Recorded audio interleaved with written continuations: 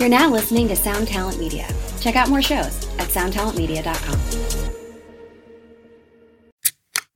This is the Jabberjaw Podcast Network. Visit jabberjawmedia.com for more shows like this one. What's up, everybody? Welcome back to the show, and welcome back to me, back to Seattle. I just got back a couple days ago from the Emory Tour and the Bad Christian Conference, and my goodness, it went off so well. It was probably the best run of Emory shows we've just ever done. I mean, most of the shows sold out, and it's just so cool that we get to, do the kind of things we want to do, and that we have fans, and they get to talk about it on this podcast. And the Bad Christian podcast helps Emory, and Emory helps break it down. And I get to work with so many fun people, and it's just working. We don't have a boss. We don't have anything. We just do whatever we feel like and figure out how to make it work. So thank you for being part of this experiment very much. It is cool. Today on the show, I'm talking to Jamie Kilstein. Jamie is fundamentally a comedian. He's done some other stuff. He used to do some political stuff. He had a show called Citizen Radio.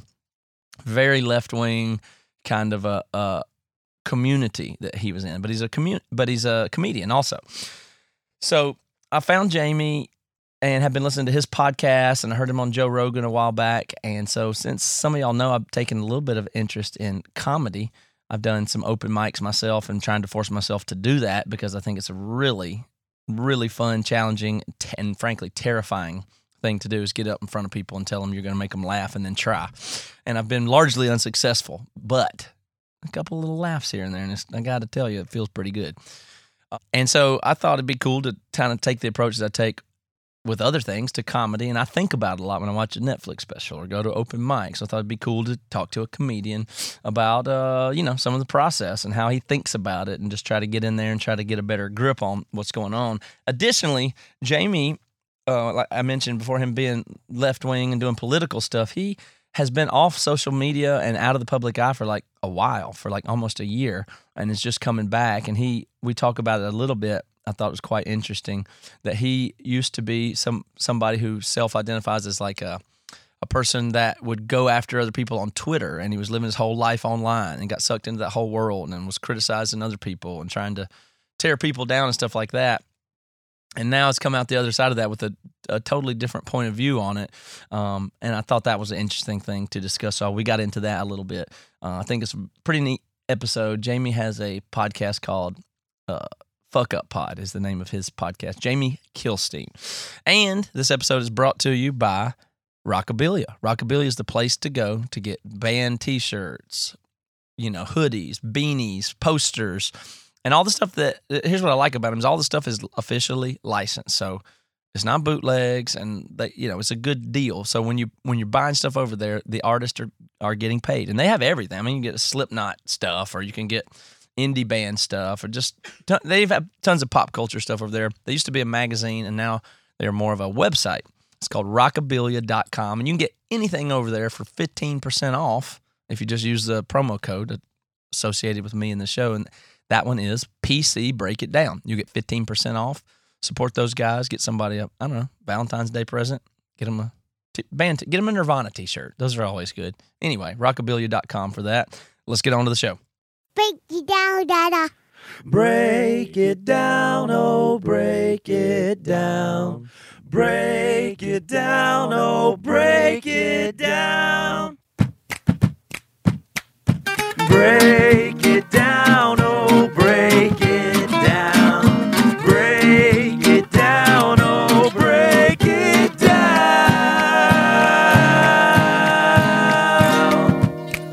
Let's make color. Yeah. Jamie, thank you for your time today. Appreciate it. Yeah, man, me too. I'm almost embarrassed about this, but I am just, I never get sick, but I woke up with a fever in the middle of the night, and I just feel terrible. So I usually have a bit more energy and personality than you will find today. Fucking legitimately feel free to cut this at any time. Everyone's getting the flu in Los Angeles. When I got the flu, it was this is probably not the groundbreaking journalism you were looking for. Right. But when I got the flu, it was the week after my fucking girlfriend and I broke up. And you know how when you break up, you're like, all right, like time to be a better man. I'm going to do yoga, and I'm going to work out, and I'm going to hang out with my boys more, and I'm going to write. And you have this list of this eat, pray, love list of things you want to do. And then suddenly I got the flu the next day. And instead of doing any of that, I'm like wrapped up on my friend's couch, like in a blanket with like night sweats. And I was just like, is this what being single is like? Like it was awful, and it ruined like all of that. And I was like, I gotta call her. I gotta call her back because she has to take care of me because I'm weak. And like it was the worst. It was the worst. Yeah, that's bad. But on the other hand, if you've got a couple of kids like I do and a wife that really count on you for stuff, they don't have a lick of sympathy for daddy. They don't even think about it. I'm laying on the couch shivering. They just zero sympathy. Couldn't get sympathy if I tried. Drive me to soccer and stop being weak. Exactly. But that's all right. I don't get sick that often. I feel a little bit better now that I'm up and talking. So anyway, so I wanted to talk to you about a couple things, but at least I wanted this show's Break It Down, and I don't know that you have a background on me or anything like that, but I'm a musician. I've been doing that for 15 years, and I podcast and do music full time. So it's, creative stuff, entertaining, that kind of thing. I'm quite interested in comedy, and it's just so related to it's just similar. There's very similar small worlds I know of comedy and that kind of thing with music and the other creative and podcasting, just so much overlap there. And so what I do a lot of times is just talk about music in super detail or music theory or something else interesting in science. I'm a very technical kind of a person. So I like to get in there and just try to learn some stuff from people that know more than I do. And I've taken a keen interest in comedy lately, so I figured you could help me think about it because I kind of think in concepts and techniques and stuff like that. So. Yeah, I love this. And I also, I think there's a lot of overlap. I play music too.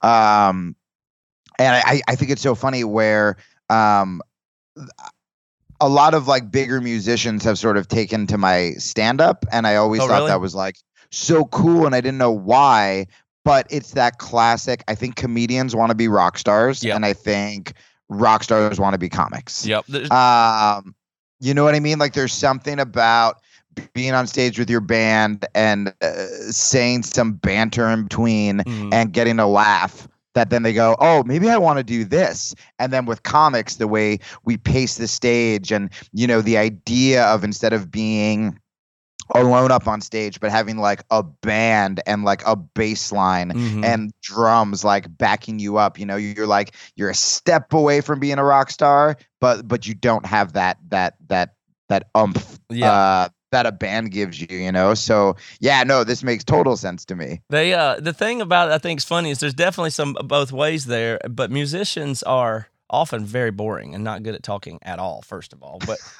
the thing's interesting about comedians you're is tortured artists. You're like exactly. You're introverts. You not me, but a lot of most of them through song, they say, or That's something right. like that. Yeah, I'm not an expressive person. I don't even think I'm just more of a mental student of. I figured out how music works and kind of can do it. So I'm kind of trying to think of comedy the same way, if that makes any sense. Okay. But it's like with comedians, when they talk, what's something that's always tripped me out is how comedians always use all the language of bands. They talk about I'm playing here, or the set, and it's almost like they speak of it as a concert, which is always I think is so funny because it seems like that's not really the right language for it. But stand up doesn't have its own language. Well, it depends. Like, so do you arrange your set list? So I did this with music too, but I don't know if it's because I was a comic. So like set list, for example, I would like if you have a new song, for example, right? Are you going to put that if I have a new bit and I'm not sure if it's going to work, and especially because like my stuff's kind of like edgier and political, or was political, I will put the risky bit in between two killer bits. Oh, of course. Yeah. So like if you have a new song, like you sandwich it that way too, right?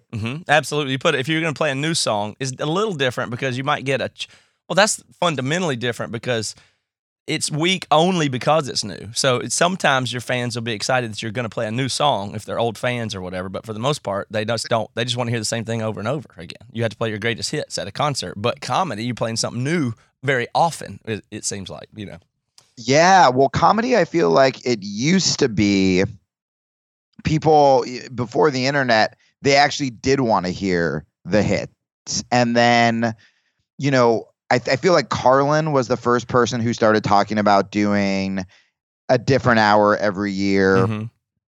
And then when Louis C.K. started doing it, all these other comics kind of jumped on it. And now, because these specials are streaming and comedy's so popular, it's like the second your Netflix special drops, it's the opposite of music. You have to go to a club that night and you have to already be working on your new hour, as opposed to like if fans of your band come and you don't play the song. Do you remember The Simpsons where Homer was just shouting, taking care of business at the band that just wanted to do new. I feel like The Simpsons has had a couple musician jokes about new stuff. There was also I think it was Sting who was performing in Homer's backyard, and he was like, all right, but first something from the new album. Just kidding. Yeah, exactly. But yeah, it's so interesting where and you guys probably get, sick of playing the or imagine the one hit wonder song that, they just want to poor Smash Mouth that just wants to experiment with jazz fusion and they can't. That's right. I mean, it's not that bad, but it is it's the same song. Some of the same songs are 15 years, play them thousands of times, kind of a thing. It's crazy. But it's what I used to do. My trick was I would put like an improv, like jammy part in the more popular songs so that so we could at least make it different and have something to look forward to. That's right. Yeah, you had to do something new or different. And then really the interactive part, and when you're speaking from stage, that becomes exciting because that goes different every night. What are you going to say? And is there, what's the live elements? We do a lot of Q&A if we're doing like a VIP set before or stuff like that. So those are the parts that feel fun. So you can, and the difference is though, starkly, the difference is if you have hundreds of people that paid to come see your band play, they will laugh at anything you say. They'll laugh at anything you say, and it's a crutch. It feels good to have podcast fans and music fans, and it's just a home crowd, and you just can make them laugh with almost nothing. And then if you go to an open mic, you're chow. I mean, it's a disaster. Well, that's another interesting difference where comedy audiences almost come in confrontational. Not if they're your fans, not if you're doing theaters and stuff like that. But if you go to a random comedy night, like a Tuesday night comedy show, or you go to a music showcase, people don't go to see a band with that. Like if I'm on a date and I go see a band, I'm not gonna be like, I can play guitar better than that guy, or like this guy better not be musically inept. Yeah. Whereas comedy, there's that weird, you have paid to laugh, and there's that weird, you walk on stage and you'll see someone with their arms folded, like looking at his girl being like, oh, you think this guy's fun? And you're just like, why are you so mad at me? I'm trying to bring you laughter and joy. Yeah. Jeez, like take it down, man.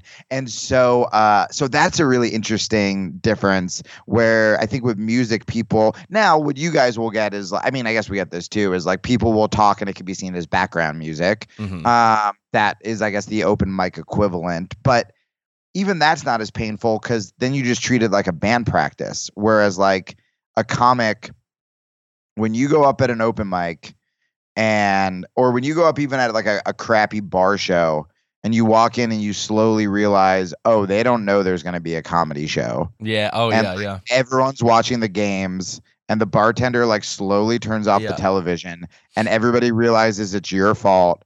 And you're just up there. You're not, again, if you have a band, open with a cover or just look at the band. Who cares if people aren't listening? You're getting paid to rehearse. And you know what you're going to do. I mean, there's nothing much to it, Yeah, it takes care of itself in a way. But if they don't know it's a comedy show, you just seem like the drunk guy at a party that's like, hey, I have thoughts. Everybody look at me and listen. And it's just a nightmare. Well, it's like that. To me, it's like the highest bar of performance art, but it's so lowly. Like that's what it's like the highest level of awkwardness and degree of difficulty. I mean, it's harder than almost anything because it's just you and all, and that's what's so attractive to me about it. It's so high degree of difficulty. It's like you have to have real balls to do it, and so I just respect it so much. But on the other hand, it's so lowly, like the open mics that you can go to and stuff. And I'm sure all the stuff you do is good places, good stuff. But when you start out, it's like 18 kind of dorky people. Like it's not even a cool crowd, and it feels like there's Oh. you know what I mean. Well- It's almost like band nerds in high school. It's like drama people or something. It's not even a super cool crowd, and you still feel like No. the biggest idiot in the world. Oh, dude, I was talking to my friend the other day who's like a more well-known comic, and he was like, we were talking about whenever people would be like, so were you the class clown? I'm like, are you out of your mind? The class clown used to beat the crap out of me and like call me gay and try to shove me in a locker. Like I was like the awkward nerd who was afraid to, fight back and would just like sadly go home and write his thoughts down. That's counterintuitive, though. I mean, why isn't it the funny people that are good at the people that are naturally funny and charismatic? Why are they not good at it?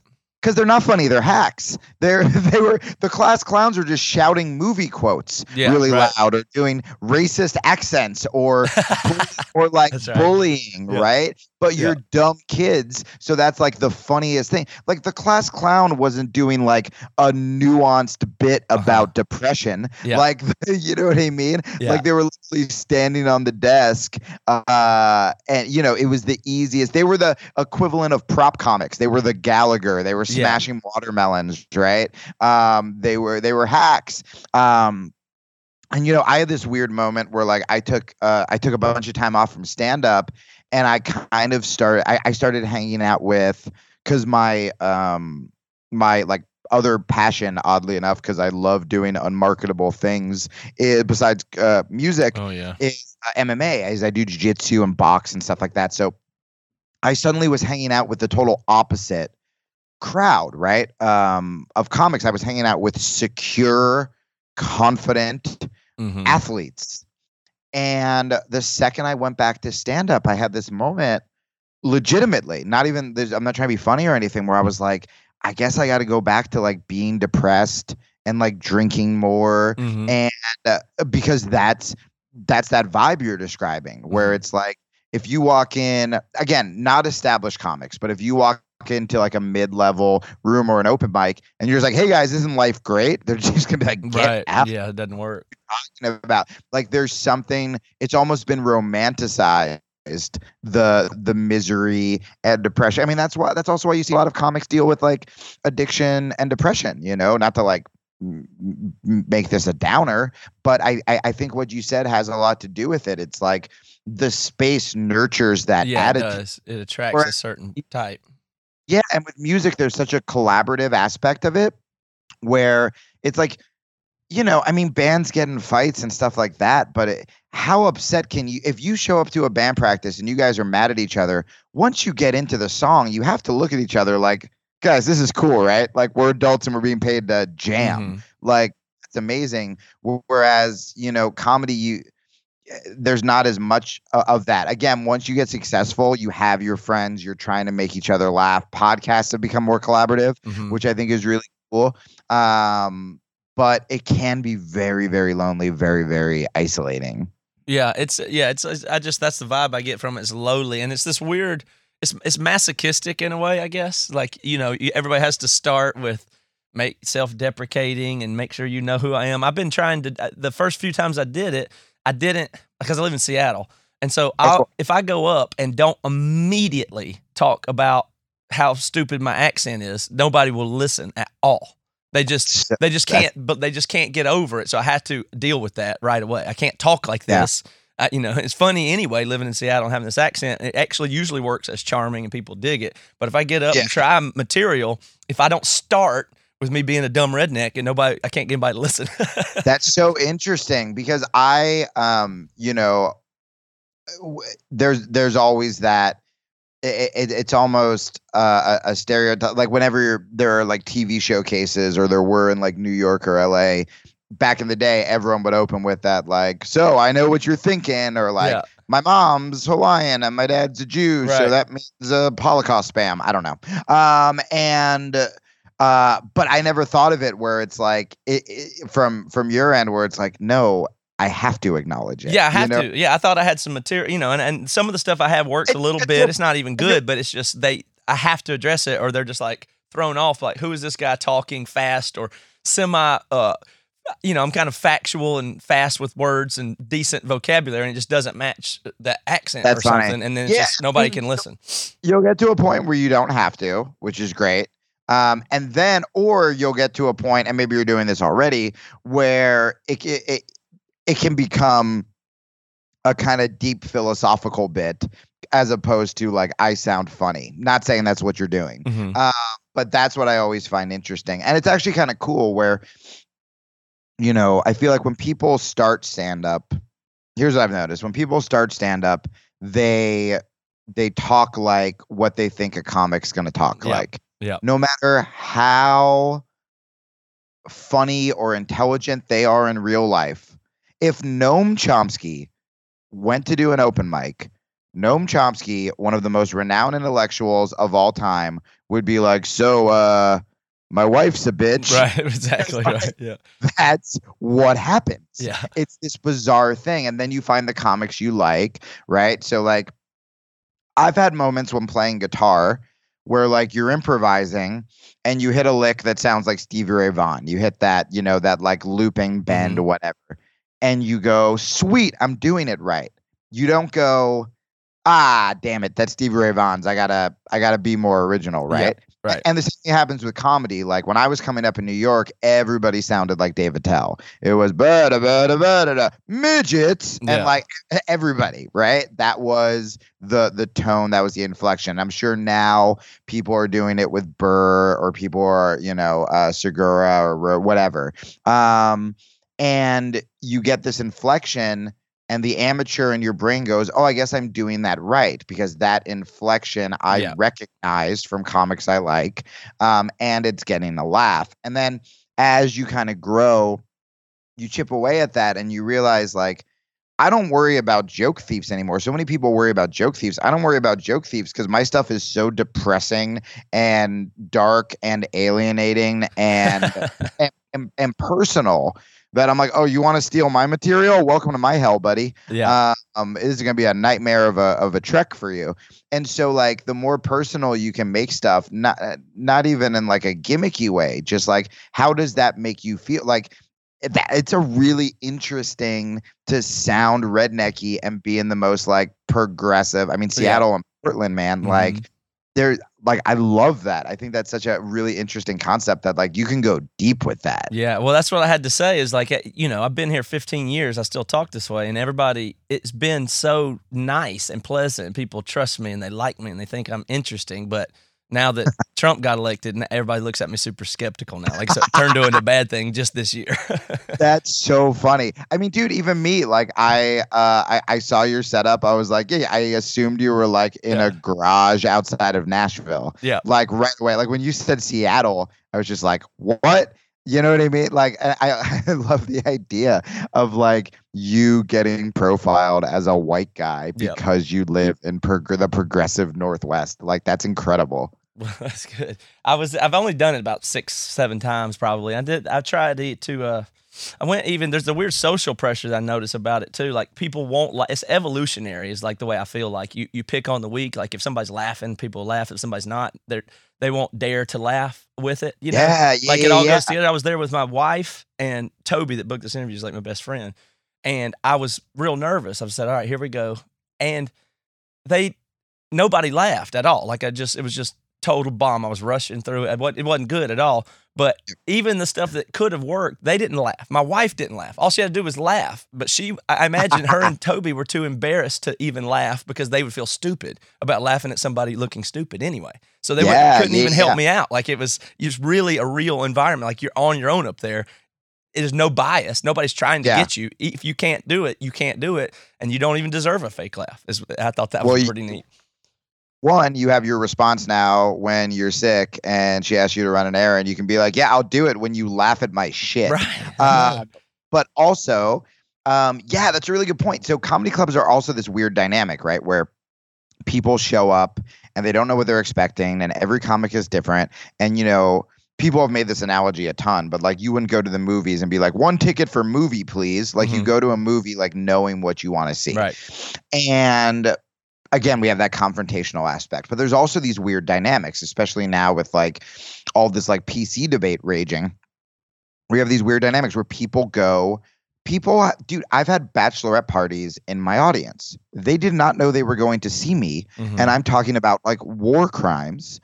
They just showed up with their penis hats. Yeah. And they want me to like, you're getting married? I guess you're not going to be having sex. Like, Yeah. that's what they think is going to happen. And suddenly, you're talking about like the free market capitalism. And they're like, what is this garbage, right? You have people who show up with work parties and their boss is in the audience. And they're like, hey, maybe I shouldn't laugh at the abortion joke because my boss is right there. Right. And I get you have first dates where you're trying to feel it out. Like, humor is very personal.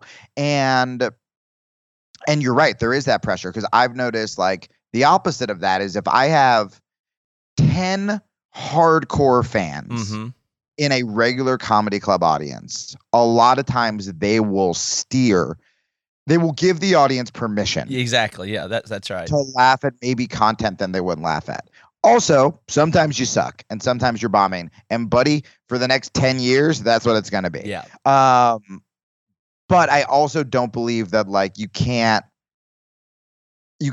people go never blame the audience. That's also not true. Yeah, for sure. Sometimes the audience sucks. Oftentimes the comic sucks. Yeah. And it's figuring out that dynamic and kind of looking at it instead of what every open micer wants to do, which is only blame the audience, is doing the thing where you go, okay, that audience sucked, but what could I have done better? Mm-hmm. Right? So this happened to me recently, actually. I did 2 shows in a row at Gotham Comedy Club when I went to New York to do Jim Norton's show, serious show. That's awesome. And I got just like a couple spots.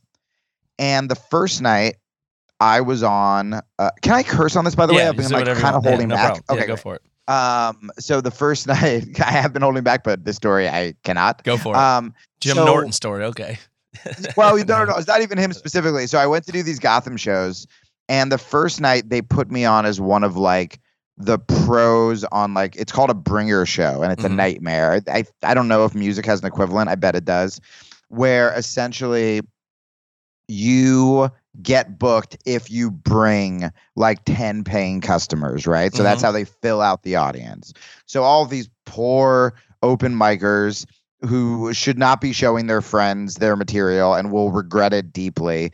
Like, that was your mistake, buddy. You brought people you That's care right. about. Yeah, it's better to go anonymously and slide in. You show slide up out. with a baseball cap like you're like a celebrity, like hiding out from the press. I do not tell my family where I'm That's right. performing. And so they bring all their friends. So it is a very different. When you go to an audience with like comedy fans, it's like predominantly dudes in jeans and t-shirts, and they just want to hear stand up.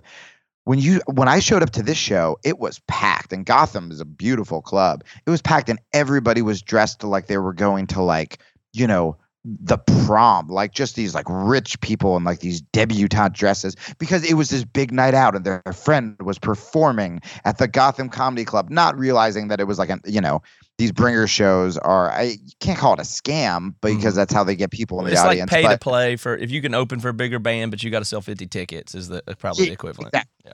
So, except you don't even get to open. Well, I guess they say that professionals are on the show, which so I'm one of those guys, right? And I'm opening the show, and this was like after my break. So I was used to performing for my audience and stuff like that. And I get up there and I go hard. I open with the bit about, remember, I'm first. Most of these people have not seen stand-up comedy. They're there to see the funny girl. Yeah. They're there to see like the fun girl from The Office, who they've been like, you should do stand-up because that story you told about Jeff from Accounts Payable is so funny. And like, she's like, okay. And then, she pays to take a comedy class and puts her set together. So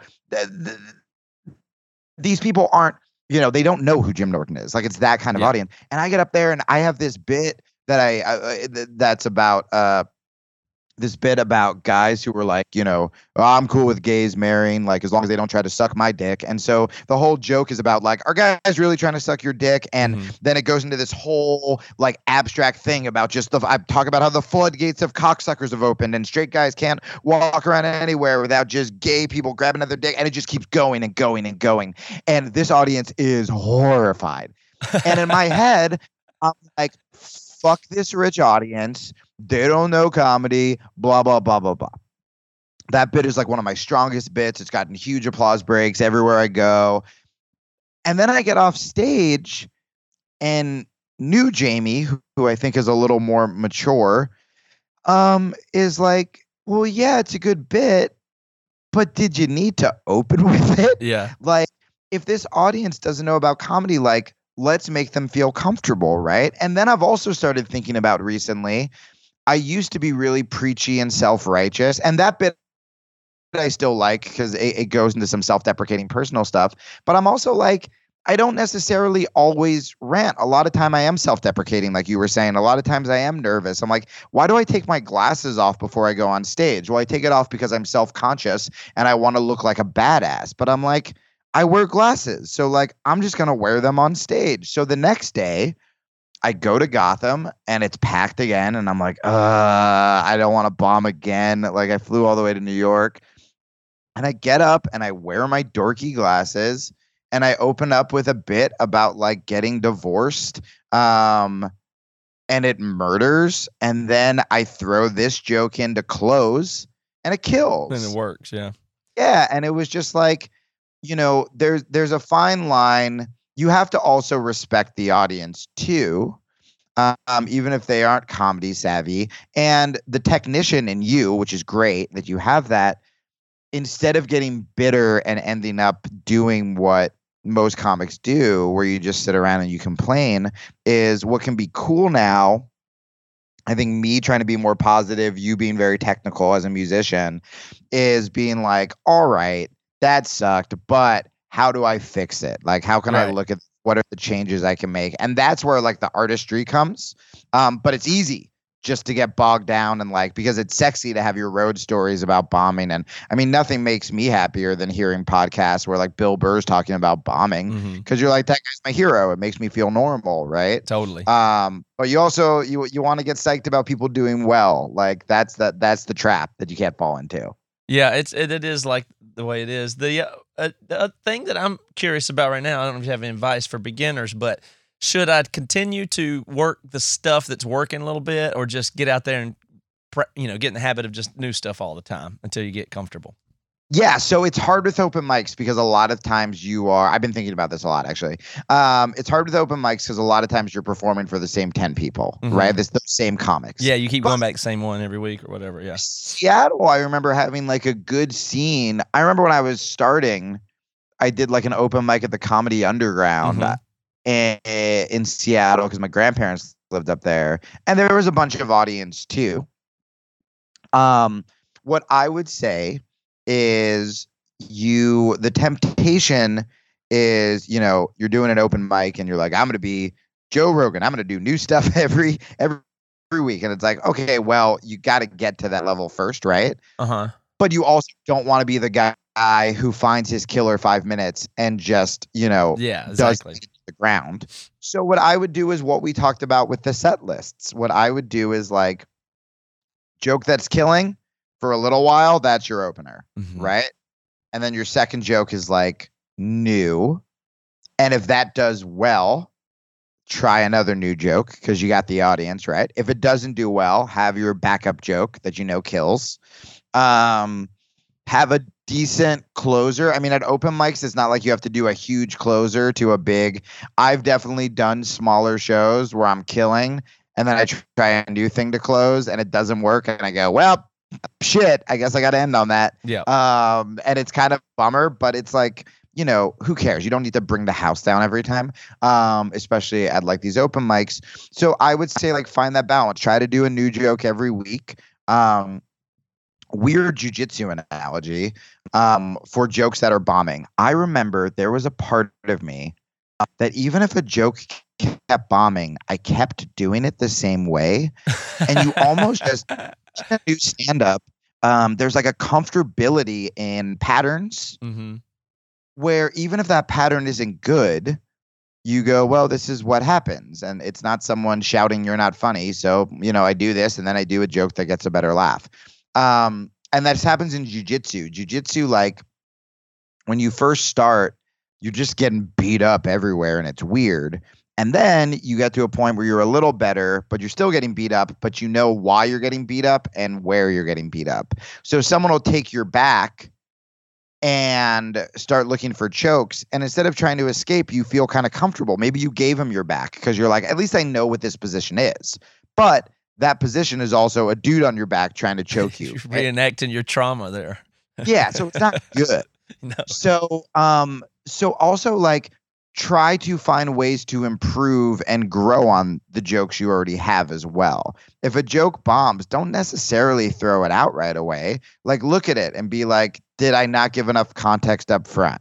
Did I seem kind of condescending? Did I, was I not clear? Was there just like a tag? And sometimes you're not going to know, man. Some of my biggest laughs have come from stuff I've improvised that night. And then I'm like, great, this is my new closer. And then I do it the next night. And because it doesn't have that spontaneity, it bombs. And you're just like, I thought that was like the funniest thing I've ever said. And it's like, well, it was in that moment. And then sometimes throwaway lines that you don't even think are the bit get the biggest laugh. So instead of being like, okay, I'll keep doing this bit with the throwaway line that's going to kill, and then the punchline doesn't do well, but that's okay because the throwaway line does. It's like maybe that throwaway line's the bit. Maybe the punchline that you were determined was, or the premise of that bit, maybe that's not it, man. Maybe it is the throwaway line, and how can you investigate that further? So it's really just like trial and error. It's over and over again. It's like, all right, G to C minor seventh sounds weird. G to B minor, that's it. That sounds good. That's pretty, right? Yep. It's that. It's just it's putting the pieces together. It's throwing out the shit that doesn't work. Bruce Lee, right? It's like take what's useful, disregard what's useless. It's that. Yeah, except for you got to do it in front of people. I'm used to sitting there. I'm a composer more than anything, That's the thing. It's like I really want to make things more alive and improvisation. It really comes out of having to play the same songs every night. I want something alive. Like I'm not trying to be a professional comedian exactly or anything like that. I just, I'm so attracted to dynamic, interactive, improv. It's just not what I wish I'd been an improvisation. I wish I'd spent my musical career being an improviser, but I didn't. It was a arranger and a composer. And so, my tendency is to write out 10 paragraphs and memorize them and then try to go up there and say them, but it doesn't work, So we got to figure out how to keep that live part of it. But it's been really fun. I don't know if I don't know. There's so many benefits of doing it, of just getting up there and doing all of it. Like, it's got a lot of benefits to me in my life, regardless of whether or not I ever do anything with it. Just doing it a little bit makes me feel like not a badass, but I feel tough. Like I'm willing to get up there, and that's good enough. Dude, that's a great space to be too. Ironically, that sort of lack of pressure because you're already making a living as an artist and stuff like that could actually really help you, because you don't have to be bitter. You don't have to. You can just use it to hone your craft and get better at everything else you do. Having nothing to lose is great. I think the reason that a lot of us get so depressed and it can be so hard is because it's all we have. Yeah. And so when you bomb, you just go, what am I fucking doing with my life? Right. Yes, whereas true. You are already kind of like living the dream. So don't walk in there cocky, walk in there very humble. That you get to do it, and it's like this will better your other skills, and you do get to feel like a badass, and then start looking at it like inquisitively and figure out how to get better, and then maybe you do it more, maybe you incorporate it more when you play, like whatever. But yeah, no, you're in a great space, and you're asking the right questions too, I think. Good. Well, thank you for the help so far. The other thing I really want to talk about with the time that we have is I'm very interested in the I don't even know how to describe it. I heard you on your Joe Rogan episode, and I know you've talked about it on other places too. Let me explain why this is interesting to me. I don't even know the language exactly for what you call social justice warrior and all that stuff. But I was just riveted by you explaining what it's like to be one of those people on Twitter that is looking for the person to attack of the day. That's something that is just it's just mind-blowing to hear from that point of view.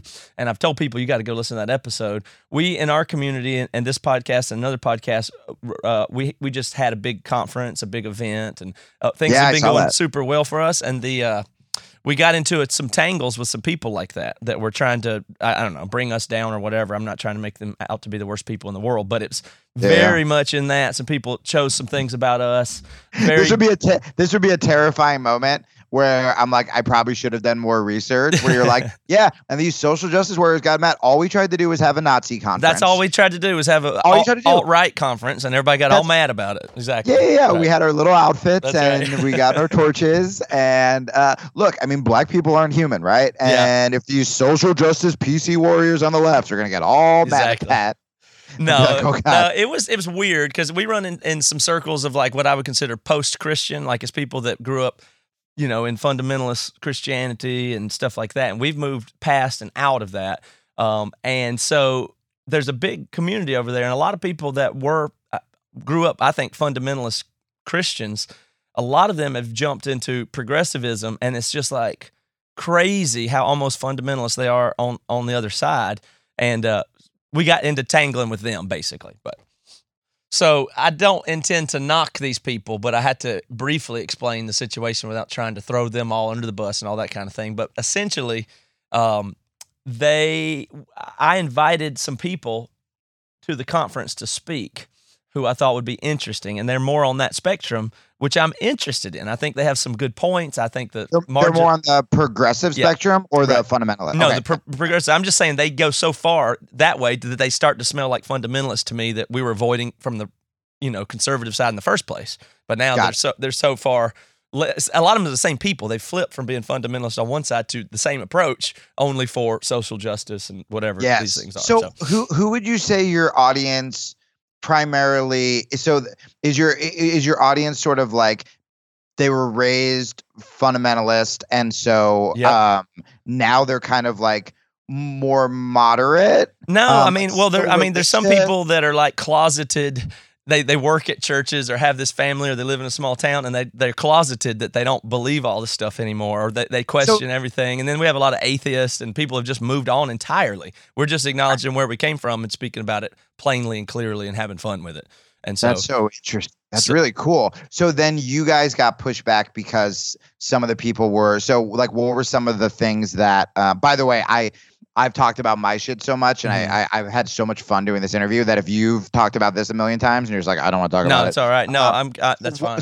So what were the people the progressives who were kind of taking it too far, that were getting some pushback? Yes. What was like their deal? Like, what were they saying? Yeah. So I don't even think of us as a big deal or anything, but there's clearly some resentment for our success from some community. I mean, that sounds so assholish to say, but it's like, I don't know, but it's real.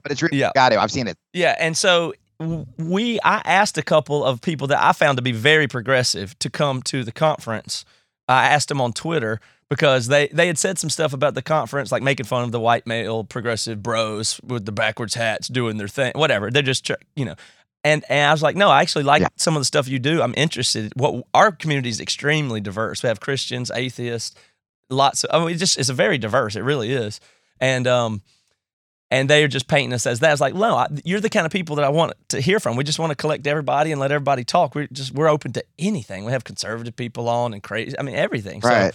So, and they were like, immediately started in with, now that I'm talking to them and it's a public forum, it's just like a trap, and it basically turns into, oh, well, I wouldn't come to your thing. I wouldn't feel safe. I'm not willing to do the emotional labor. I'm not willing to go, because, and I'm like, whoa, you don't even understand what we are then, obviously. So let's try to work this out. So tried to do that, and then when they started with that, now you got our followers who are like, what the, they're like, are you serious? And then it turned into where it seemed like we were attacking them for saying it wasn't a safe place, which was just the most absurd thing in the world.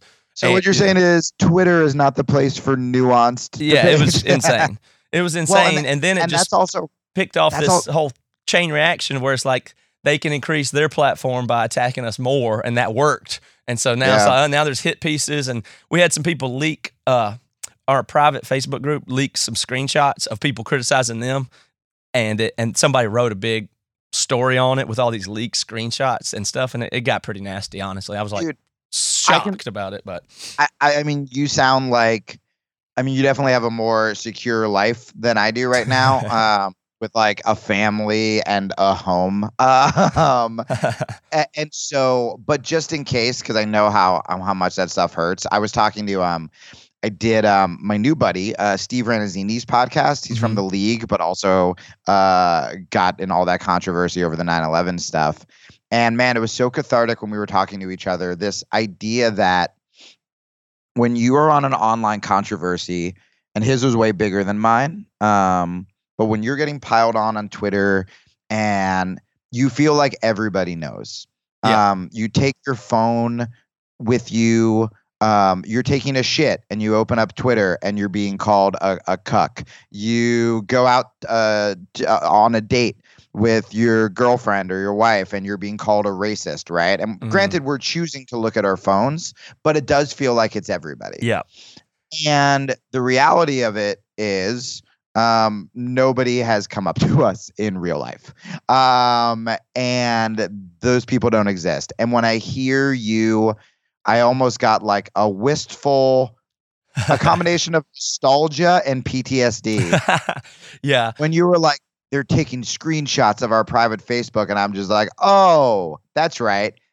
You guys think that everyone else knows what that is because it's your world. And I'm like, I don't know what the fuck you're talking about. And I hope that makes you feel good. Yeah. Because it does feel when it gets that. Well, I mean, dude, my old show, like towards the end of it, suddenly you're like, you're not even covering news stories. You're like, okay, we're going to cover the backlash to the article that was a response piece to the Facebook post that linked to the blog, and you're just like, it's so weird. Jesus Christ, nobody cares. It becomes this like sort of like hipster outrage cycle, where you're like, oh, you were offended at the New York Times piece. I was offended at the response that was offended to the New York Times piece. And it's just like, oh my God, this is why the world is in turmoil. Yeah. But it's weird because it seems, I've fallen into a couple of traps. I've been in a couple other groups here or there, tried to engage with somebody, and then you realize, oh, these are well-worn tactics. You know what you're doing, and I've walked into this thing now. Yeah, I know you weren't trying to be funny, but that was so funny because you said it so earnestly. We were like, I've fallen into my traps before.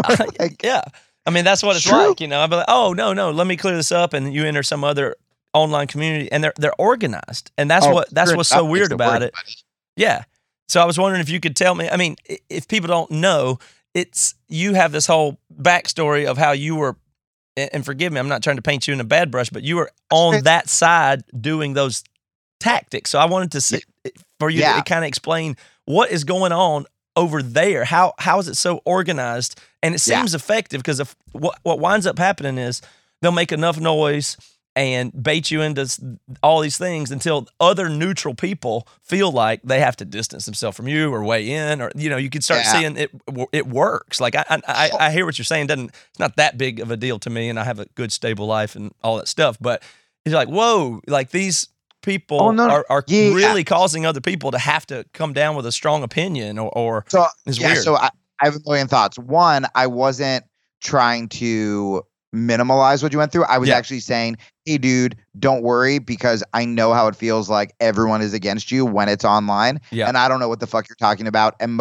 everyone in your neighborhood doesn't know what the fuck you're talking about, and you should relish in that, right? You should be able to still, if you're called a fucking racist and you're not, if I'm called a sexist and I know I'm not, we can still walk around town with our head held high, knowing that the majority of people don't think that, and especially the ones who know us. And so, that's what I was saying, is it seems much bigger than it is. So the other thing is, like, I mean, granted, I was sort of, I took myself offline, and I wish it happened in a different way. I wish I just went to some fucking meditation retreat and was like, you know what?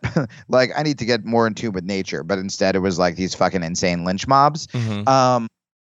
But being off of social media for a year, and now I have my so being off social media for a year was one of the best things that ever happened to me. My family has told me this is the first time we felt engaged with you in years, because I'm not just looking at my phone. My friends, I don't have to tweet a conversation that we had to try to get likes. My being on the left, being progressive, actually caring about issues instead of just posting about it for the retweets. Like it actually makes the things you care about more sincere, right? Like, or fuck politics, fuck the left. Just being a decent person in real life, being a good friend, being a good teacher, being a good brother, being a good boyfriend. That stuff I think has probably impacted people in my real life compared to this bullshit Twitter activism, right? Mhm. Which again, Twitter and social media has done some great things and spotlighted, shitty journalism and things that weren't getting covered before, et cetera, et cetera. Totally. But for the context of this conversation, so you don't have to respond, and you definitely shouldn't respond to the point where it's affecting your life. And it's hard when you have someone saying something that is false about you. It's infuriating. But knowing what I know now, which is that the majority of people don't know, why engage? Why make it worse? If you, and this, I've been reading a lot of Buddhism. It's like if you know who you are inside and you live your life that way, fuck those people. Let them do what they want. I mean, I haven't read a lot on Jordan Peterson. Mm-hmm. This is going to get me in trouble. I haven't read a lot on Jordan Peterson. All I know about Jordan Peterson, is your audience going to be familiar enough with him? Yeah, I think so. Yeah. Yeah. Okay. So all I knew about Jordan Peterson is right now he's like the most hated guy on the left. I'm trying to get him on my podcast. Yep. I had him last week and he canceled. He was busy or had bad internet, but I'm trying to reschedule. But he's exactly that. So I listened to this Rogan interview and I go, all right, here we go. Let's hear this hateful monster. That's right. And when he talks about like bettering yourself, mm-hmm. I was like, cool. That's the most inspirational thing I've ever heard. Yeah. And I like wrote stuff down that he said. Now, does that mean I'm going to agree with him on everything? Absolutely not. But Jordan Peterson, I believe on Rogan's show, is like, these people that hate me have given me a living and I'm making money off them. And, he engages a little bit, but like that dude's not on Twitter adding a bunch of people. From what I see on his Twitter, if an article is posted about him that's negative, he'll retweet it and be like, wow, this is bad journalism. Yeah. But he's not fighting with people. And you see people who get sucked at, and it looks almost sad, where it's just like, dude, go outside. Go be with your family. Go enjoy your life. These people aren't looking for on Twitter. And I've had conversations in real life with people I disagree with nowadays, and they've been phenomenal and eye-opening, and I've changed my mind on issues. I mean, Joe's show, I've changed my mind on a lot of issues. Mm-hmm. And I think that's really good and healthy, and it's evolution. It's not flip-flopping. Right, exactly. But they're not looking to change their mind on Twitter. They're looking to get likes by being inflammatory at you. And so what makes it interesting on the left, and I'm still self-righteous even in my denouncing, is for me, and I'll get into the cycle and why I did it. I'm not avoiding that. I just have so many thoughts on this. For me on the left, it was hard to feel like I was part of the problem when the things you're standing up for intrinsically at its core are good. Right. Sexism. You believe in it for sure. Yeah. Homophobia is bad. Racism is bad. These are all things we can agree on. With that said, I was the dick joke comedy monkey in the circle. I dropped out of high school. Everyone else were journalists. I was finally getting attention from smart people. So if someone told me that joke was offensive, I kind of would. I didn't have the confidence enough. Should have read Jordan Peterson. I didn't have the confidence enough to be like, shut up. It's fine. I'm on the right side. It's comedy. I would be like, oh, okay. And now suddenly I'm like, well, that thing's offensive. So, and then my sort of circle of what I could say just started shrinking. And that's sort of how I ended up on the left of left. And I And never did you know thought it? Did you know that you were just like extreme left or way over there? Were you aware of that, or it felt normal or center to you in some way? Well, again, what I always thought extreme left was, and the reason I hated when people were like the extreme right's as bad as the extreme left, I'm like, I was always like, what, the extreme left wants you to have too much free education, or they want you to have too much free healthcare, or like, oh, he's so extreme. Look at all those wars he's not starting. Whereas, like, to me, the extreme right cost lives and rights, and that to me was so much more dangerous.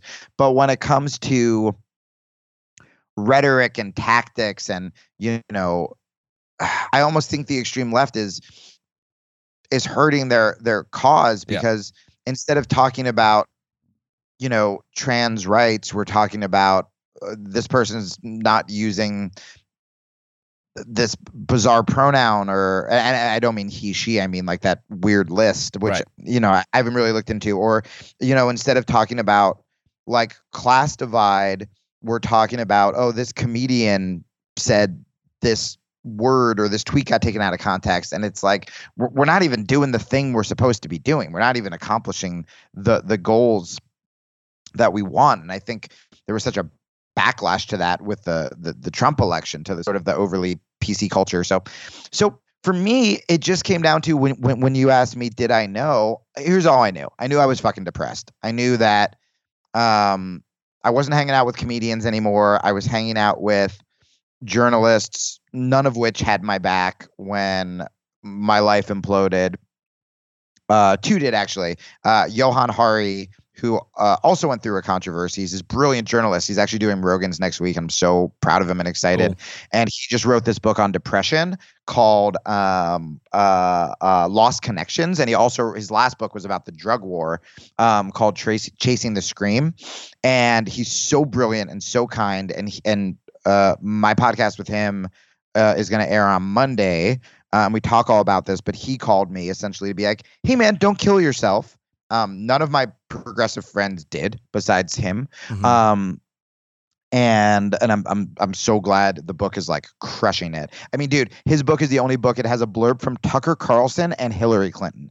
Wow. And it's all about being like over medicated, and sort of how a lot of the causes of depression are like societal, and we don't look at society as causes. We go, well, my brain's broken and I'm a broken human, which is how I felt. Not, oh, my wife left me and I hate my fucking job, and I'm poor and I feel like I'm never going to have goals and never going to actually like live a dream. And anyway, so that drops Monday. Fuck a pod with Jamie Kilstein. So for me, it was, my life was miserable. I hung out with people who obviously didn't respect me. My marriage was starting to fail, and I was desperately trying to make that work. At the time, to try to make the marriage work, I was in an open relationship, and I didn't like that. I don't like the sort of one night stand lifestyle. I mean, fuck, man, I'd be the dude who's like, yeah, time to have a one night stand because I'm on the road, and then suddenly be like, do I love you? Like I was just like confused about that. But here's what I wasn't confused about. I could wake up every morning, and instead of trying to give myself a better life, I could open up the computer.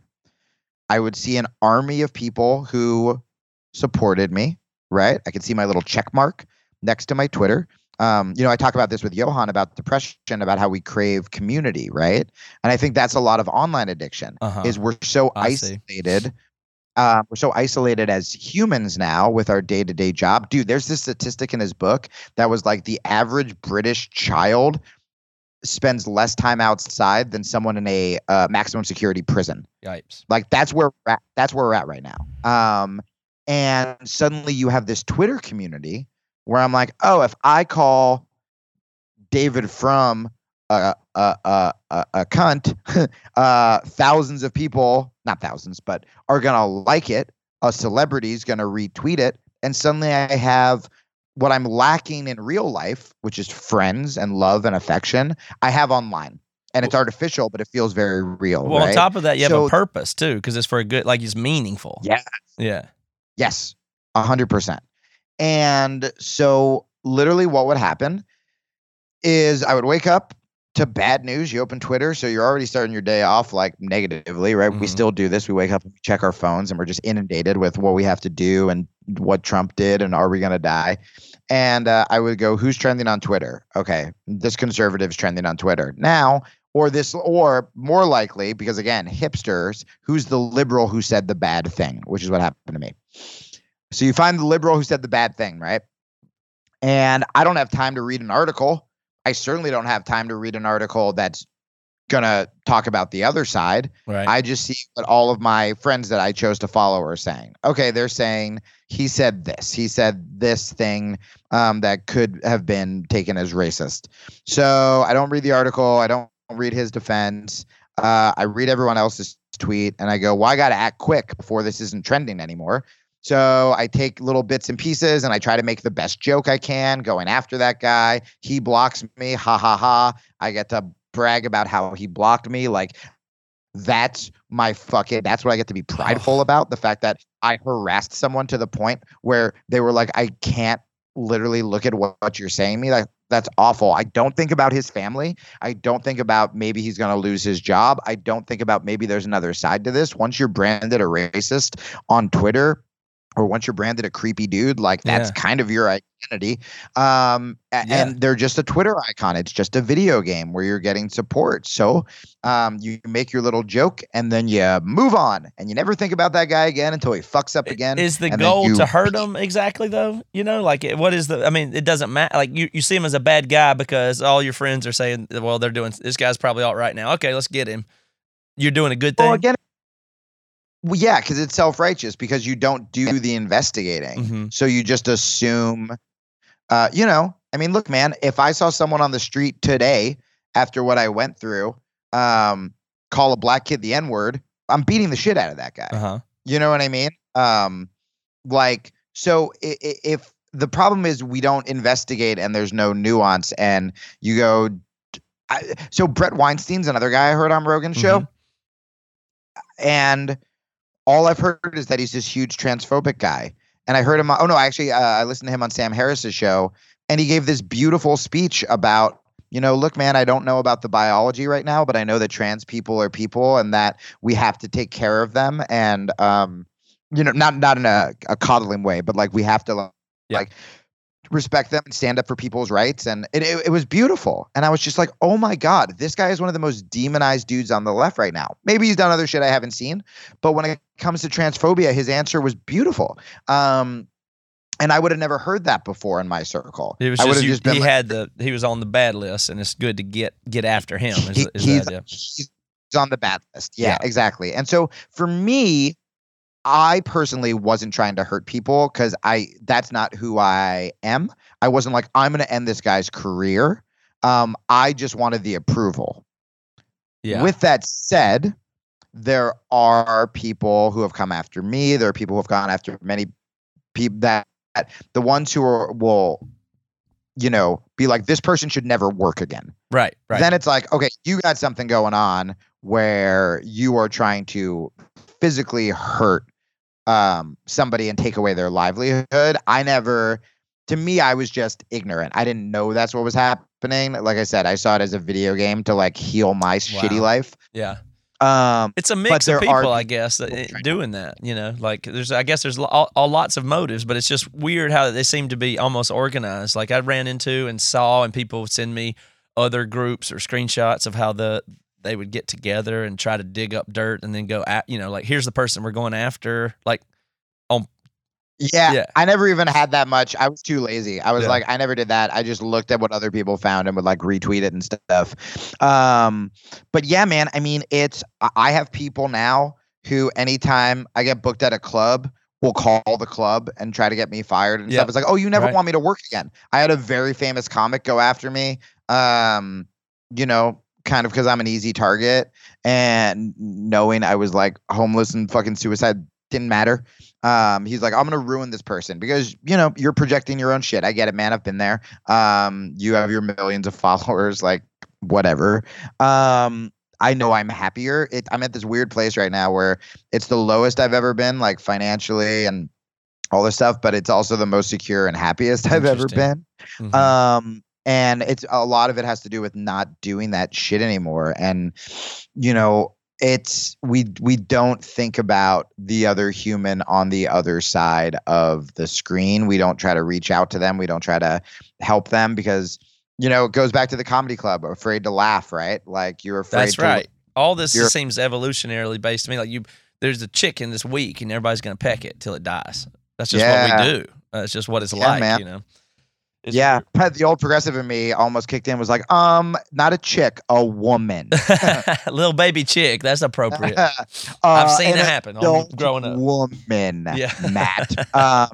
So yeah, I'm really glad that part of my life is over. Dude, I thought I was gonna have no support when I came back and did Rogan's show and started my own podcast. And it's so nice that even people who listen to my old Very Lefty podcast have been, you know, not many, but fucking 100 or so people who wrote me and were like, dude, I'm glad you're back. I'm glad you're not dead. Like, I mean, these emails have literally like almost brought me to fucking tears. And now I just like, I'm not judging people on that, on internet garbage anymore. So like my advice to you, man, keep making shit. Like keep making shit and let them, if that's their life, like there's something sad going on there. And you just don't want to be involved. You don't want that negativity in your life. You just want to like make stuff, you know, be a good person. Like if people are going to call me sexist or they're going to call me a turncoat or say very false things about me, I'm like, all I can do is, you know, kind of wish you well and just lead the best life that's antithetical to that, that I can. And it's like, you know, there it is. But yeah, I do see how it can get as fanatic as religious. You have a leader and they tell you what to do and what to believe. And you go, all right, this feels fucking weird, but I guess we're doing this today. And then you do it. Yeah. Well, it's the ends justify the means kind of approach to those things typically, where it's like, you know, well, they're bad people or they're doing something bad or it's for a good cause. So it doesn't matter the tactics exactly, if you're completely honest, because we're doing a good thing. And it's just weird because a lot of people get mixed up in it, and I know it's for different reasons. So I don't think those are bad people. Like they're the bad guys. I think there's so many people mixed up in there. It's almost like it does prey on or recruit weak or depressed people in a way. I don't mean to even call them weak, but it's like, no. You know, just like ISIS recruits these super marginalized people and then gets them to do the dirty work, you know. ISIS, cults, political extremist, religion, where it's like, because again, you want that sense well-meaning of people, community, and you want that support and that, you know, not to close out this interview defending ISIS, but it's also like, you know, I think about this a lot with like, I may have even said this on Joe's, with like religious extremism, where it's like, if I am a 30-year-old father and I don't have a job and my home was blown up and my child was murdered, and let's say I'm a moderate, let's say I'm a fucking atheist, right? Yeah. And my kid was murdered by Americans and I have nothing, and an extremist comes up to me and goes, hey, do you want to go after the people who killed your family?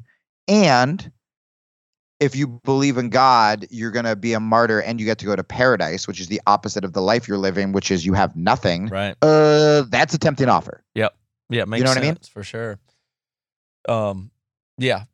It's weird. It's been interesting to see how it all unfolds. And I kind of am an optimist overall that I think these things will get worked out. It's like we just don't have the social norms, you know, like how long did it take to get manners and through colonial England, and when you take your hat off and where you put your coat and what you do with your silverware.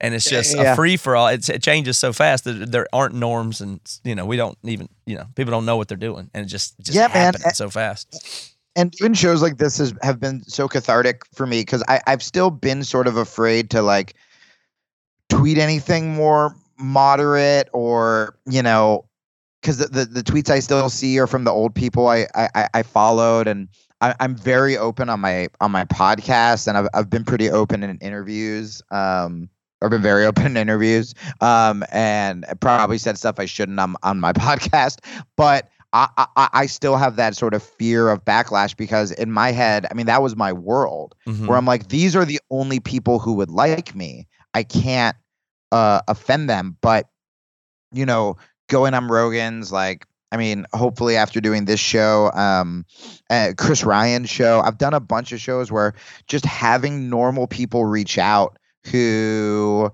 are like, yeah, dude, like, you're not crazy or you're funny, and you don't have to be this like fucking political extremist. It's been really cool. I think I just forgot there were other audiences out there. Yeah, that's interesting to hear. I think it's really useful to hear because I think people hearing that hopefully can realize, wait a minute, what is it? What is this behavior in me satisfying? Like, is it really the thing I think it is? Because it's pretty easy to fool yourself and just roll along with people. So I hope more people can do that. But I think what you've done is, like, I don't know, there's not that many stories where people reverse course. I mean, you won't accept it this way, but it's like a redemption story. I know you're still down and out and depressed and financial, all that stuff, but it's like a redemption story in a sense that you have made a major change in the way that you think about yourself and now are out there living it out. And I think it really matters. That's what's interesting. That's what's compelling to me about it, regardless of the situation you're in right now, which doesn't sound like it's great from what I gather talking to you and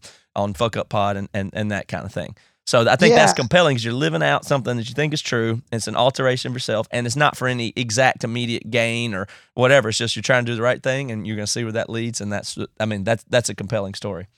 Well, thanks, brother, and I hope more. I hope there are other people who feel that way. I mean, it seems like there is, and like I said, it's one of those things. I would rather be in the financial situation I am now than having kept gaining notoriety and being as just miserable and depressed and trying to just spend my life going after other people instead of just trying to be a better person. It sounds so cheesy and cliche, but like, man, it's true. Like, I fucking, I get to do jujitsu. I get to make a podcast. I get to interview people I like. I get to meet people like you now.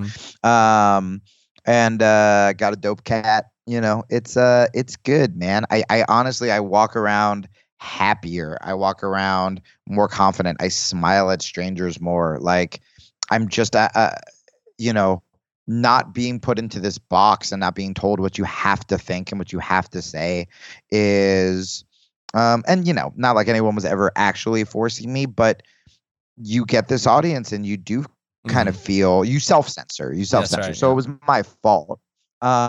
But you're also doing it for your livelihood and stuff like that. And it's just it's really freeing just being like, I'm just gonna say what I feel. And no one can tell me what to do. And if they like it, cool, they'll support me. And if they don't, like, I don't have to see that shit. That's great. And so your new podcast now is Fuck Up Pod. And so you can look it up. I think if you look it up on iTunes, you have to go F Up Pod because they don't let you curse. I didn't market this well. I suppose it's like F *****.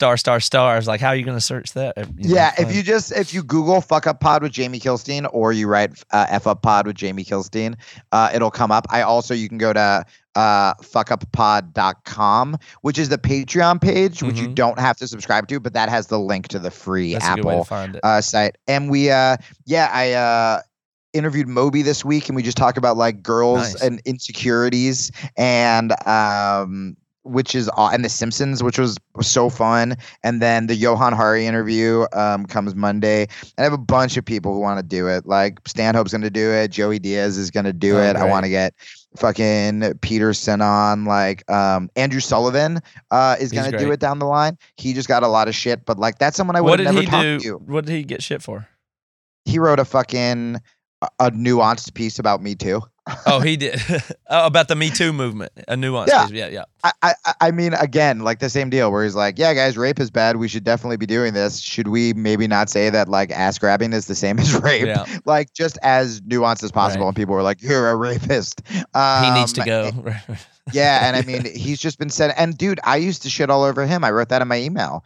And I'm like, he just wrote me the sweetest, most thoughtful email. So it's like, yeah, I get to talk to like, that's amazing. Sure, he's a conservative, but like he's also like speaking out against Trump, and he also was like hugely brave during like the LGBT movement and the AIDS outbreaks. And it's like I would have never talked to this guy. Like this is an actual friend I can have now because I don't have to worry about that shit. Like that's a big fucking deal. So anyway, stop plugging other people. So yeah, it's Fuck Up Pod with Jamie Kilstein, and then my Twitter is at Jamie Kilstein, and my Facebook is facebook.com/Jamie Kilstein fan page. And then I started a brand new Instagram. I had to restart an Instagram, which is just Fuck Up Pod.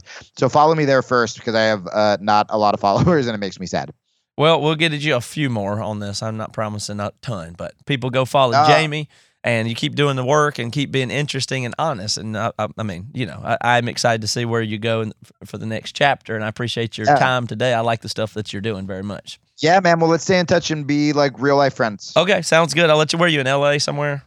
Yeah, I'm in LA, but I mean, once I start touring, Seattle is going to be like one of the first places I want to go. I fucking love it up there. Right on. I'll let you know when I'm in LA next. It'll be in a little while, but yeah, we'll hang a out. pretty good amount.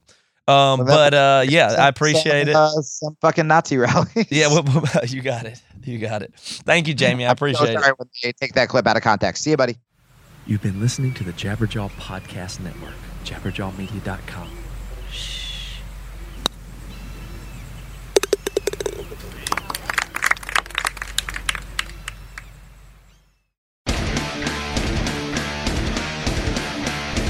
Hey there, I am Johnny Christ from Avenged Sevenfold, and I've got a podcast called Drinks with Johnny you're going to want to check out. I sit down with a bunch of different people from all different walks of life, from professional wrestlers to actors, comedians, fighters, musicians, everything in between. I'm just looking to make some friends and have a good time doing it. So if that sounds like something you're into, go check out Drinks with Johnny, streaming everywhere now.